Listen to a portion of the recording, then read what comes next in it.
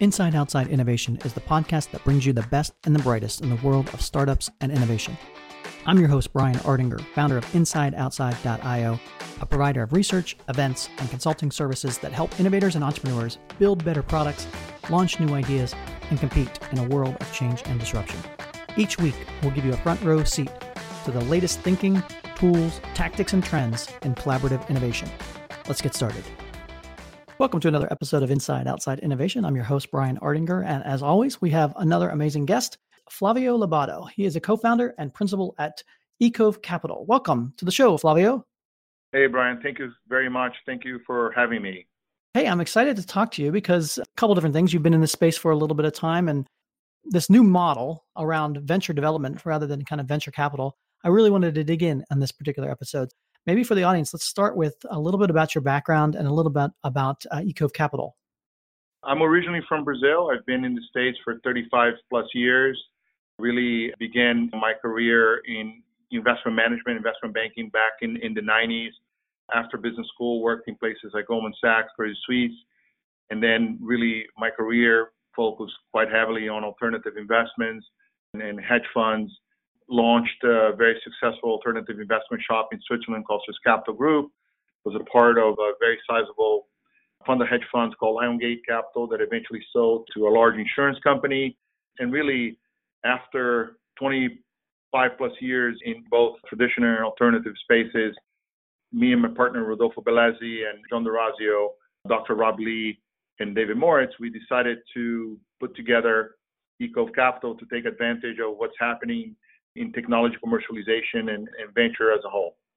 Excellent. And my understanding is you're 4 or 5 years old. You probably invested in 14 startups in the STEM, MedTech, Agritech vertical, and you're based in the Midwest where we are as well. I wanted to talk a little bit about investing in particular markets like the Midwest is different. Obviously, investing in particular markets like MedTech or AgTech and that are different. So what are some of the things that you're seeing that set you apart and set the ecosystem apart in the Midwest versus some of the tech hubs? What we do is we actually go directly to the source of innovation, and we partner with research institutions like Ohio State University in Columbus, Ohio, where we identify and vet technology that's been in development through their research programs. And once we identify a technology that we really like and vet and go through that process, we go out and build teams around that technology and spin them off as independent companies. What's unique about what we do is that we identified and we saw that about 25% of the U.S. research budget, which is about $70 billion, is invested each year through universities to fund their R&D. Right. But very little of that, less than 1% of that amount, is actually invested in commercialization of these technologies. At the same time, the venture industry, which originally started as a way of commercializing West Coast technology with East Coast funding, has now shifted and has grown to such a place where primarily a lot of that funding is going towards late stage. 10 years ago, 1% of all the deal flows were called unicorns, and about 1% of the dollar amounts were invested in so-called unicorns. Fast forward to this year, still the number of deals are still around the 1 to 2%, but now the same deals are taking close to 30% of all the money invested in venture, right? Mm-hmm. So that money is going to the Ubers, to the Lyfts, to the WeWorks of the world. And at the same time, since 2014, early stage deals, meaning pre-Series A, have been cut in half, okay? So you have this ecosystem of concept stage technologies, right, which in the past, a lot of VCs come in and vet these technologies and then bring it to market. And nowadays, that's just not happening, right? So we're really have built a bridge between lab and market, between the university concept research, right, with the right infrastructure, funding, and teams to spin these technologies off as independent and successful startup companies. Let's unpack that a little bit. So obviously tech transfer sometimes gets a bad rap, or you have professors and that come up with great ideas, but like you said, it's very difficult to take those ideas sometimes and commercialize them. Oftentimes professors who are great at research aren't necessarily the best of founders or don't necessarily want to even start a company. So What's the secret sauce of how you approach finding that right match and helping professor or a research team understand what it takes to commercialize that? Yeah, you hit the nail on the head. I mean, in most cases, the researcher stays at doing what they love, which is to develop life-changing research, right? And we bring the business aspect to that. In the majority of the situations, there's a very clear division of roles where the researcher does not have a C-level position. And we actually go in and through our network, recruit and bring teams that are going to run the day-to-day operations of the company, right, supported by our global relationships and global network of investors to take it to market. We have within our venture development methodology basically 5 key characteristics of what we do. First, I mentioned we go directly to the source of innovation. We go and scout the labs and we get to know the researchers and we see what's happening from a bottom-up perspective. No intermediaries. We do that ourselves. We also focus on where very few people are looking. So we stay away from the coast. We stay away from Boston, New York, San Francisco, and started eCove, like you mentioned, in the Midwest. Why? For many reasons. First reason, the number one economic region in the country. Right. Second point, it receives about 25 to 30% of that $70 billion in basic research, but receives less than 3 to 4% of all venture dollars. That commercialization gap is greatly exacerbated in the Midwest, and that's exactly where we want it to be. We have now since expanded, the nursery, and I'm actually speaking out of South Florida. I'm here in Miami, and we're growing the nursery into regions that are similar to the Midwest in terms of a lot of R&D dollars, but little VC type of involvement. Very important that we are founders. We're coming in at the founder cap table of each of the companies that we get involved with. Right? Before eCove was involved, you had a great technology and that was it, right? We build the entire team, we build the entire infrastructure, we bring in the funding to take that technology to market. Fourth would be we invest in painkillers, not vitamins. Yep. Meaning we're not investing in apps, we're investing in deep tech, stuff that can really change the world and backed by very significant IP. And then number 5 is we build to sell.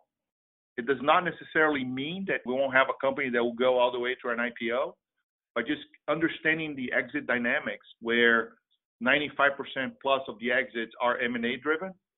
A lot of the technologies that we're building with an idea of who the potential acquirers would be.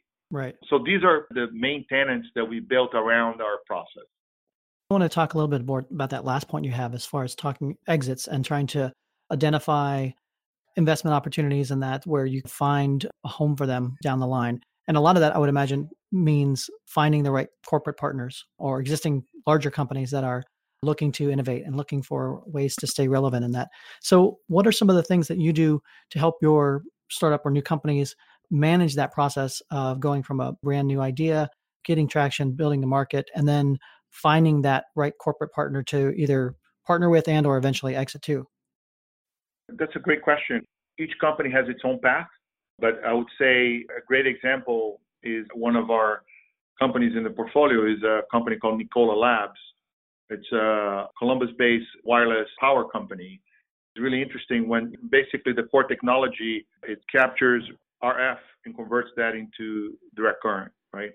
So the initial go-to-market was actually, we developed a iPhone 6 phone case, did self-harvesting of the wasted energy, RF energy of the iPhone, and plugged that into the battery and extended battery life, okay? We launched that at Disrupt New York.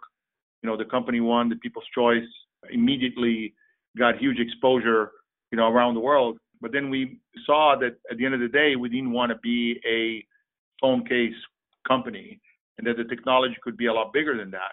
Right. So we shifted the business, and we really saw the advent of IoT, where you're going to have these billion plus devices and sensors that are going to need to be powered not through the traditional way, but wirelessly. And in most cases, batteries don't do the trick because a lot of these sensors are going to be embedded in walls and in hard to reach places. So we shifted the business towards really being the cornerstone towards powering the IoT revolution. And within that, we've identified industry as the way to go, specifically preventive maintenance. So we built a business around preventive maintenance. And today, Nikola is growing very, very fast with Fortune 500, Fortune 100 clients. We also developed part of the technology, especially when we miniaturize the tech from the back of an iPhone 6 into a chip. We work closely with TI and Skyworks. If you really think about where Nikola stands today, it's a startup company, but the clients are all giants. We're talking significant, massive companies. And we also have our technical, let's say, partners in the development of our chip as, again, very significant companies. Any of these companies could acquire Nikola, right? Right. So it's really, when I say this, is that structuring the business in such a way where you can have multiple conversations. And then when the time is right, you can go and potentially exit. I mean, Right. Nikola is actually one that I feel that could actually go all the way. And the structure of the business is such that my belief is that this company will be a unicorn over the next 3 years. It really is just exciting to see the type of evolution of really taking a technology that was sitting in the lab at Ohio State, at the electro science labs, and really build out a business that has the potential of becoming a very significant company down the road. The last core topic I want to talk about is this idea of talent. And as Right. a investor, you're constantly trying to, identify talent, not only at the core research level and that, but then you got to go out and network and find entrepreneurs and founders that want to take that and commercialize that. And then you got to find the talent on the corporate side or the commercialization side. What are some of the things that you've learned over your 30 years of doing this as far as what makes an innovator, and what are some of the core traits and talents that really make people stand out in this space? Yeah, it was a great question. And really, the way we look at this is the following, right? You can have the best technology, and without the right team, that technology will fail. You can have so-so technology and the right team, that team will find a way of making that technology successful. So we have a natural, let's say, bandwidth constraint within what we do, and that is to identify the talent that we want to bring in to really scale these different companies. But what's interesting is that, and so far that bandwidth has been really launching 4 to 6 companies a year, and to do it right, which is a lot. But I'll give you a great example. We have one of our portfolio companies is a emotional AI company called Cognovi Labs. And Cognovi Labs, the CEO is a guy called Benny Gradwell. Benny is a PhD in astrophysics, had been a very successful hedge fund manager in his early career, then worked at one of the largest investment banks as product development, and then during the financial crisis was tapped to go and help Citi unwind their massive mortgage portfolio. Spent 6 years doing that. After, he became one of the leading voices in AI and emotional intelligence. And we were lucky enough to get introduced to Benny through one of our partners and network. And now he's running Cognovi Labs. Huh. That's the caliber. And his COO, Jim Levitz, worked closely with Benny at Citi and ran groups with thousands of people. So the kind of entrepreneur and the kind of people that we're attracting and we're bringing to run these businesses are people that have done it before, have had a lot of success, and are really interested in this particular vertical, and basically love the idea of doing this with the support that someone like Iqbal can provide, and having the whole infrastructure in place and allowing that core team to focus on scaling and growing the business. Well, it's fascinating stuff. And I love the fact that you're doing it in places outside the core technology hubs that we talk about all the time. And, Sure. innovation is really everywhere. And I appreciate you sharing those stories and helping our audience understand how to do that more effectively. If people want to find out more about eCove or yourself, what's the best way to do that? ecovecapital.com is our website, and my Twitter handle is @Flavio Lobato. So feel free to reach out.